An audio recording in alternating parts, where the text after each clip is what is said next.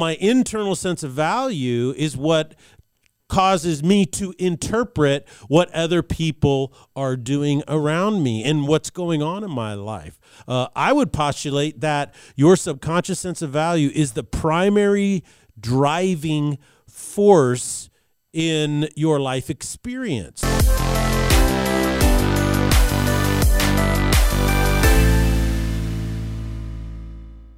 Ladies and gentlemen, welcome to the Salty Pastor Podcast, a podcast dedicated to helping you learn and grow in your faith. It is not a faith journey that you can do by ordering out or hiring a trainer for it. Instead, it is the work that you have to put in, just like your body. You actually have I hear to Amazon's do the running a work. new special, though. Oh, yeah? Spiritual maturity. Spiritual maturity. 3 payments of $19.95.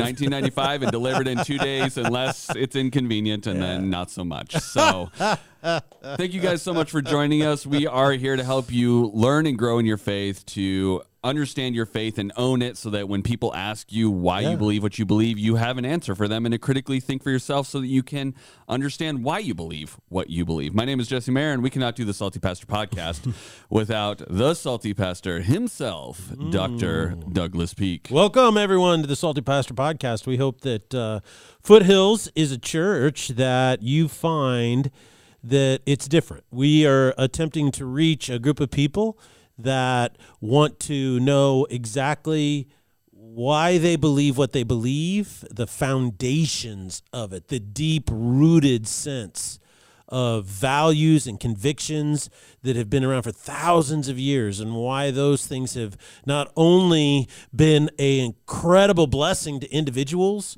but it has blessed families and cities, states, nations, and empires, because those values are coming from outside of us.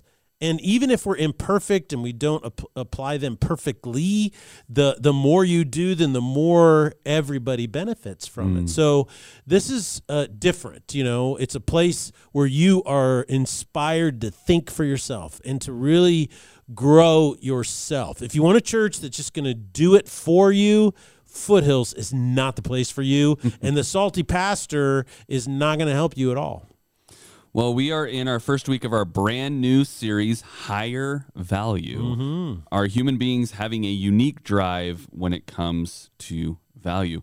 We have the capacity to value some things over other things. That's natural human instinct. We look at one apple versus another and we can evaluate them. Yes. But we are focused on things that we consider high value. That can change from thing to thing, right? Yes. And we're talking about Cars, people, everything. cars, people, fruit, apples. Values change based on what you're evaluating, and even over time they could change. You may want different things for different stuff. And we all want higher value relationships, higher value experiences, and higher value outcomes in our lives. Yes. So more than that, human beings need to feel a sense that they are of value, right? Yeah, we're just not just seeking higher value. We want to be valued. Yes. And that is very important. A person's sense of value, you know, when you want to be valued, your sense of your own value has more influence on your life than you could ever imagine. It influences the decisions that you make. It influences the things you think about. You know how you think about a bunch of stuff, and during the day, it influences that. You know what else it influences? Your internal dialogue. You know, everybody has an internal dialogue of stuff that they're telling themselves. Is the phrase self-talk still a thing? Is that like I remember that being really big when I was in college. Like, what is your self-talk? What are what are you saying to yourself? Yeah, what are you telling yourself? What's your internal dialogue? That is 100% driven by your subconscious sense of value, because your sense of value is the matrix by which you interpret what's going on in your life, right? It's like, oh, my internal sense of value is what causes me to interpret what other people are doing around me and what's going on in my life. I would postulate that your subconscious sense of value is the primary driving force in your life experience. I mean, we see that even just in Winnie the Pooh, right? Eeyore anytime they say anything, Eeyore basically interprets it as, well, you don't want me around. Yeah. And right? Like Yeah. they could be talking about carrots in Rabbit's garden, and they're like, well, I wish I was loved enough to have a carrot, right? And it's like they're like, we're not even talking about you. And so I think that kind of goes along with what you're talking about, right? That it does. Yeah, and it's really influences. interesting because I mean, I think it affects everybody, even your really high performers, right? The people we look up to. It impacts them at the same level that it impacts people who are like Eeyore.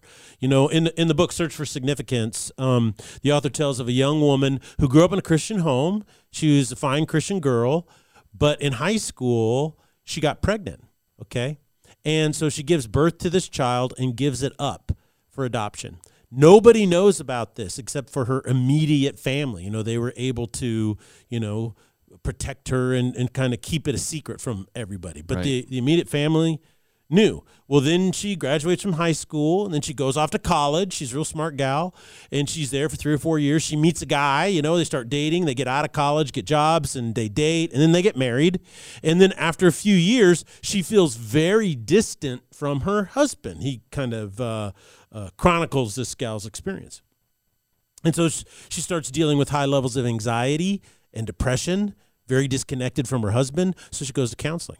The counselor, of course, is a person who is worth their salt. There's a lot of bad counselors. There's some good ones, too. And this one was good and basically pulled out the fact, well, it's this big, huge family secret that's interfering.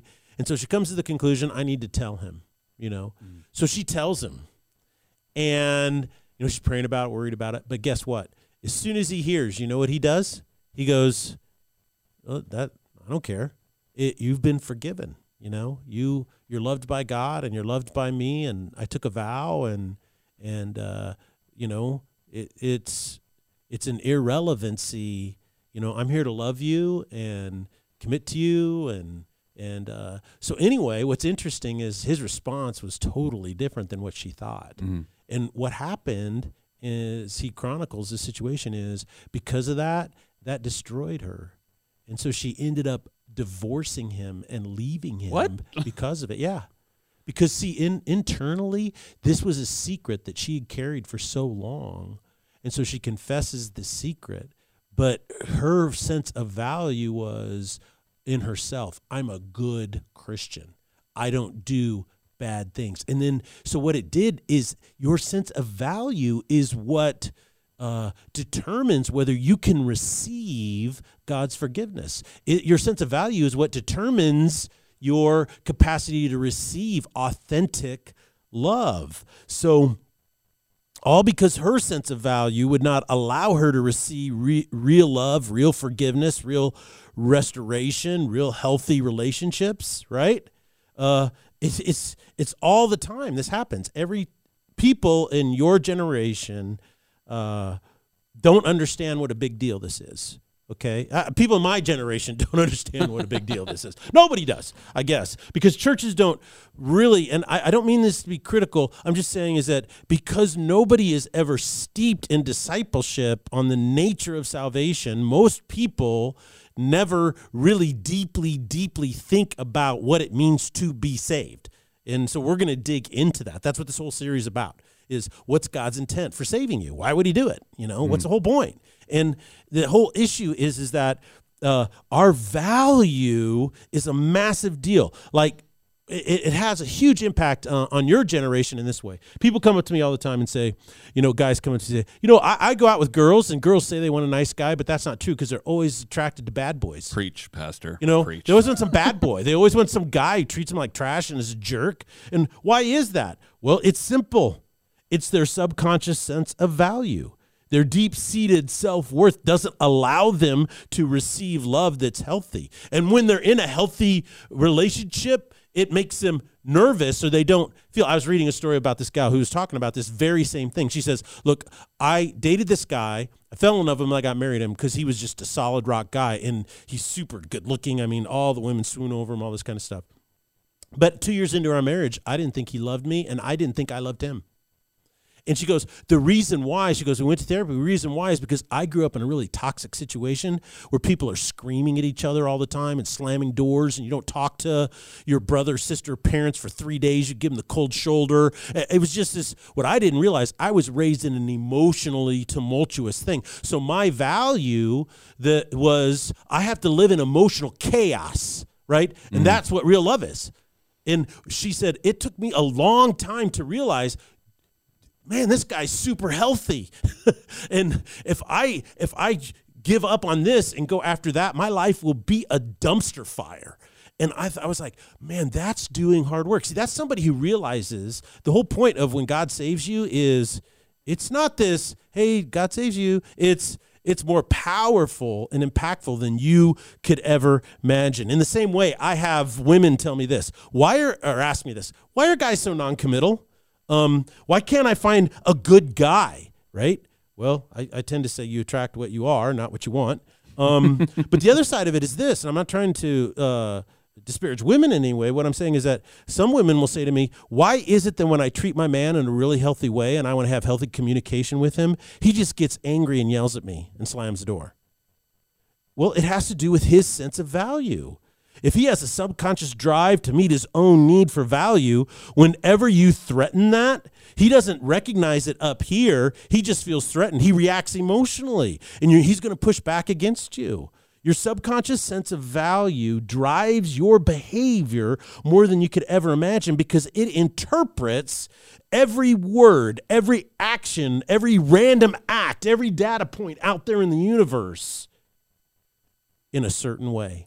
I mean, I would like to put it kind of this way. As a production guy, I play with, a lot of cameras, and what lens you pick changes the image you see. Yes. Whether it's you choose a zoom lens, so then it zooms in really far, or you choose a wide angle, and so it kind of stretches everything out, or anamorphic, it kind of gives it a little bit of a tilt or whatever. Like, that lens literally shapes the image you get at the end. And you are saying, in this context, your self-value, your self-worth, self-esteem maybe, is your lens that you perceive life through. So if you have low self-esteem, everything you see will be through that lens of low self-esteem. And how are lenses made?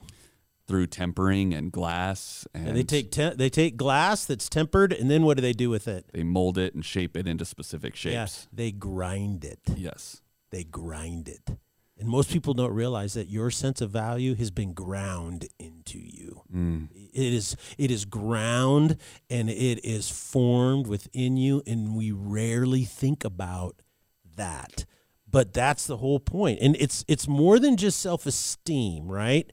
It's self-worth. I like to, I'm a word guy, so I differentiate between the words. I mean, those words can get thrown around generically across all kinds of self-help books. Well, right? Self-esteem is how do you feel about yourself, and that's more of an emotional-based thing, and it comes from it's a byproduct, I guess you could say. It comes from a viewpoint that basically says you don't have a soul. You have emotions, so all we're going to do is, as long as your emotions are good, so... As long as you have positive emotions, you have high self-esteem. Yeah, you have high self-esteem, you're going to do great, right? Right. And this is what's really sad, is you have these kids that feel really good about themselves but can't do anything. They have no skills, they have no competency, they have no nothing. They go out into the real world, and then what happens is that they're shattered, Well, and it's such a temporary thing. It's not something that's sustainable, right? Like, you're constantly pouring things into it to try to keep it at that level, and it just ultimately doesn't work. All of it will fade away or start not hit the same way. It's very similar to drugs, right? It's like you have to do more and more. more. Keep That's the same right. level, right? Yeah, it's a diminishing returns, but self-worth is totally different. You see, self-worth is an accurate perception of who you are. Okay. And it's an accurate perception of who you are. And because it comes from outside of you, right? It can never change. It can't be manipulated. Therefore, it's not based on how you feel, how you're doing. It is a consistent, rock-solid foundation on which to build a great life. So ultimately, the main point of this entire study is that we are all driven to find significance in life. We're seeking value. But we've adopted all of these subconscious ways to make ourselves feel valued or feel valuable. And in the end, none of these things work. So the only way to experience true value is to accept that your value comes from somewhere else outside of you. And then when you understand that and you accept that truth, right, you have self-worth. You don't have self-esteem, you have self-worth. And that is so much more powerful. Well, this sounds like it is going to be quite the discussion. I'm very excited about it. So Yes. where are we starting off, Pastor? Well, I think the first thing you have to do is when it comes to you as a human being, what is God's intent towards humanity? In order to have an accurate perception of yourself, you must begin with why God is doing what he is doing. One of the biggest questions that pastors and a lot of people get most of the time who are following Jesus is, well, if there is a God, then why doesn't he just show up so I can believe in him, right? Why can't he just show up, prove that he exists so that I believe in him? He used to do miracles all the time. Why doesn't he just show up and set a bush on fire for me? Yeah, I want that. Then I'd believe in him. And I go, well, first of all, the reason he doesn't do this is because that's not his goal. God's goal is not to get you to believe in him. Now, belief is important, but that's not the end goal. Do you know what God's end goal is with humanity and with you in particular? It's to restore you to your authentic self. It is to heal you. See, that's his goal. Listen to Ephesians chapter 1, verse 13. Paul lays it out. He goes, "Blessed be the God and Father of our Lord Jesus Christ, who has blessed us with every spiritual blessing in the heavenly places in or through Christ." I changed, the word is in Christ or through Christ. "Just as he chose us in him before the foundation of the world." So when did he decide to do this for you and for me? Before the world was formed. Before the world was even created, recorded in Genesis chapter 1. Why did he do this? It goes on, according, he says, I'm sorry, before I get to that, he goes, that we would be holy and blameless in him, and in love, he predetermined us to adoption. So before the foundation of the world, God determined that he was going to bless Jesse, Doug, you, everybody listening to this, everybody in the world, with every spiritual blessing through Jesus Christ by adopting us as sons and daughters into his family because he loves us. So he determined this is how I'm going to do it. He goes on to say, in him we have redemption because of his blood. It's through his blood that was shed on the cross that allows this to take place. It is the forgiveness of our wrongdoings according to the riches of his grace, and he lavished this grace on us. Now, this is all wisdom and insight. He made known to us the mystery of his will, his plan to do this according to his good pleasure, which he set forth in Jesus. Because I know Jesus, I know God's plan. Jesus and God are one. It makes total sense now. And then he goes on to say, it was his good pleasure regarding his plan that in the fullness of times to bring everything together in the revelation of Jesus Christ, because things in the heaven and the things on earth.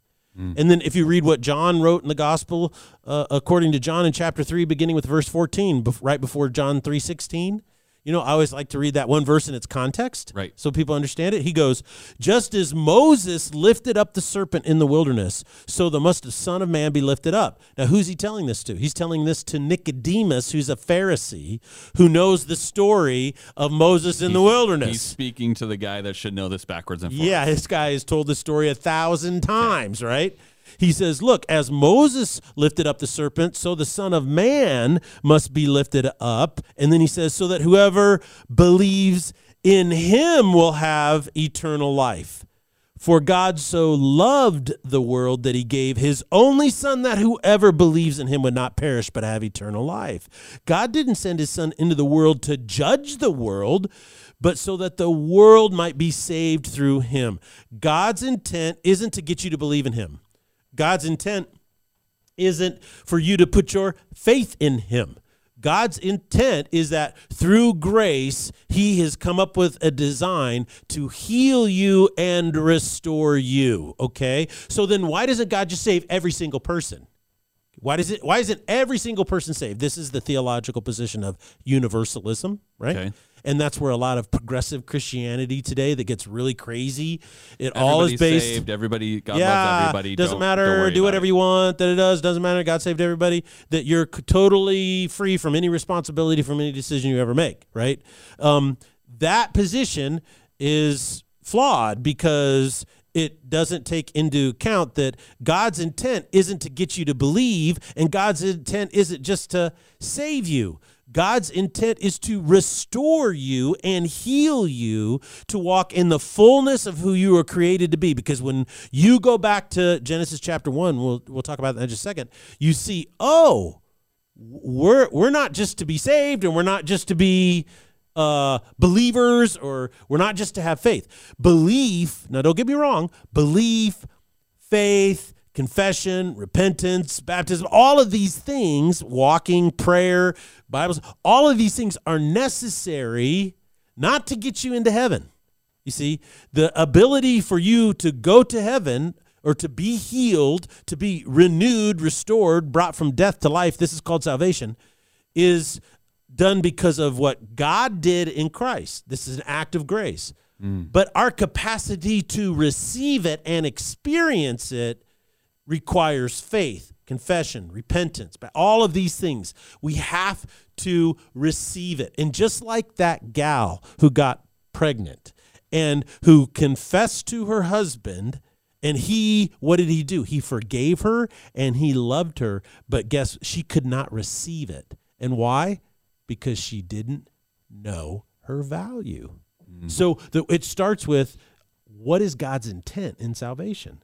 And that is to renew us, redeem us, restore us to who we were intended to be. So if God's intent is to heal us and restore us to our authentic selves, then why do so many people reject his gift, Pastor? Why do people reject this incredible value proposition that God places on them of, I have this thing for you, you just have to take it? And people go, nah, I'm just going to pass on that. Bye. Or what, to go a step further, it's why do people they'll go to a concert, they'll go somewhere and say, oh, God loves me. That's awesome. I want to be saved. And then they go out and they live their life without any transformation or change or difference. They keep believing what they believed before they accepted Jesus. They keep believing and living and making decisions in the same way. As a matter of fact, there was a book by Craig Groeschel written called The Christian Atheist that describes that phenomena. And that is that these people go forward at a concert and they pray a prayer, say, yeah, I love Jesus, please save me. And then they live as an atheist the rest of their life. He goes, what's up with that? And the reason why is because most people don't know their true nature. Okay. So they say, God save me. But then if you ask them, what do you want to God save you from? They say, well, I don't want to go to hell. And you say, okay, I want fire insurance. Yeah. God is not here to save you from going to hell. See, that's not God's intent. God's intent is to do what? Restore you. Okay. You have to be brought from death to life. And so you have to know your true nature. And this is where most people don't understand the gospel of Christ, is that you have to know what you are. People are not receptive to the intent of God's love in their lives because they don't know who they truly are, their true nature. In Genesis chapter 1, verse 26, their true nature is revealed that it says, then God said, that's verse 26, let us make mankind in our image. Now, what's really interesting about this is when you see in the very earlier verses of chapter 1, it says, and God, and it uses the singular, all right, nominative. And then afterwards in chapter 2, when they do a deeper dive in creation, how humanity is created uniquely from all the other creation, it says, and God did this, and it uses singular pronouns in there, the people who interpret the Hebrew. What's interesting is in verse 26 is the only place where the plural pronouns appear. Okay. God said, let us create mankind in our image. Well, who's he referring to? See, this is the first reference to the Trinity. You see, there's God, Jesus Christ, the Holy Spirit. They are three in one. Okay. He says, according to our likeness. Well, what does that mean? To be created in the likeness of God. Is God a guy who has A beard. A beard and white hair and Right. two big hands. And no, No. that's called anthropomorphism. You know, when we attribute God to look like a human being, you know, he's so far beyond that. So what does it mean to say that he wants to create human beings in his likeness? Well, the clue is right there in the verse. Let us make him in our image. So what he's saying is that I am in a relationship with myself. You are going to be a relational being. You have to be in relationship with yourself, and that's what allows you to be in relationship with me, and that's what allows you to be in relationship with others. See? So we see these three levels, boom, right there in that verse. It's so nuanced. Most people just read right over it and never actually catch it. So to be created in the likeness of God is to be a relationally driven person. It is the thirst of your soul. And then he says this, because of that, I want you to have a relationship with your surrounding, your material world, because I want you to do what? Rule. I want you to subdue is another way to translate that Hebrew word.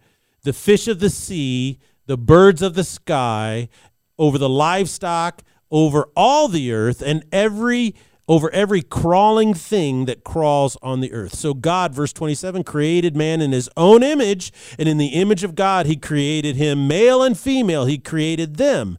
God blessed them, and God said to them, be fruitful and multiply, and fill the earth, and subdue it, and rule over the fish of the sea, and over the birds of the sky, and over every living thing that moves on the earth. So, us refers to the likeness of God, and then we are to have a responsibility. So we are originally designed for relationships and responsibility. This is why we base so much of our value on who we know, right? Our family and friends, Right. or on what we do, which is our responsibility. So our true nature is relational and responsible. What else does the creation story tell us about our true nature? If this is the thing that most people are missing in their discovery of their faith and really accepting that gift that God's offering, what other things should we know about our true nature? Well, if you just jump over to the next, skip over from chapter 2, which is it's a deeper dive. It basically, there's a Hebrew literary style, and what it is they'll say, okay, God created the earth, blah, blah, blah, blah, blah, blah, blah, and then chapter 2 is a deep dive on one of those points, and that is he created, so chapter 2 is a deep dive on that. And then chapter 3 is what happens afterwards. And Genesis 3 verse 1 begins with this. Now the serpent was more cunning than any animal of the field which the Lord has made. And he says to the woman, has God really said you shall not eat from any tree of the garden? So the first thing he says is this, is he gets them to question God. And that is, did God really say that? Right. Or did he say something else? And then the woman says to the serpent, well, from the fruit of the trees of the gardens we may eat, but not from the tree which is in the middle of the garden, because God said, you shall not eat from it or touch it because you're going to die. And the serpent said to the woman, you certainly will not die. So now he contradicts the truth of God. Okay? For God knows that on the day you eat from it, your eyes will be opened. So God is holding out on you.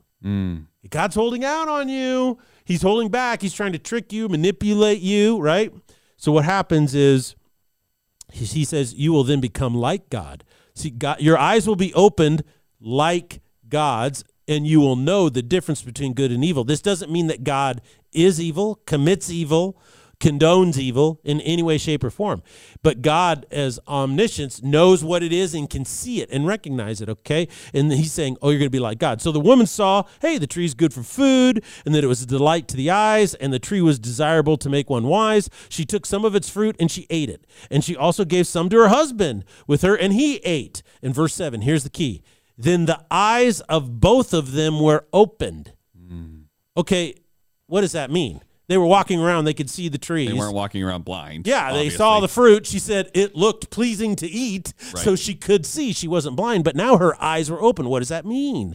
It says they knew that they were, what? Naked. So they sewed fig leaves together and made themselves waist coverings. So their eyes were open. They discovered that they could be evil as well as good. They had the potential for both because of free will, and that makes them vulnerable. It makes you naked.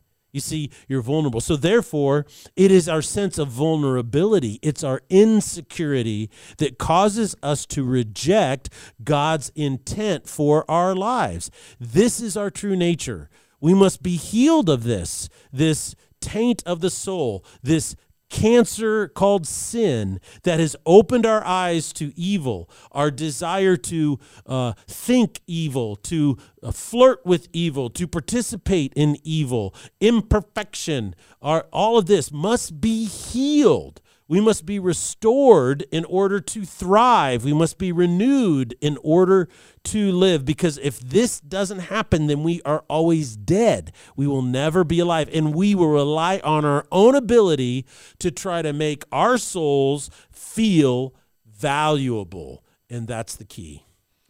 So this entire series will be focusing on how Jesus came to heal us in redemption and what that actually looks like in our lives. Yep. How it impacts our deep sense of value. Yeah, we're going to study the scriptures deeply to discover what it means to be healed by Jesus when he saves us. It's all about redemption. Well, thank you so much, Pastor, for sharing all that with us. I really appreciate you enlightening us with some Bible verses and kicking off this new series. And we will be back on Thursday to talk about how this is applicable to our lives and what that looks like in the modern day. Thank you guys so much for joining us, and we'll see you on Thursday here on the Salty Pastor Podcast. Blessings.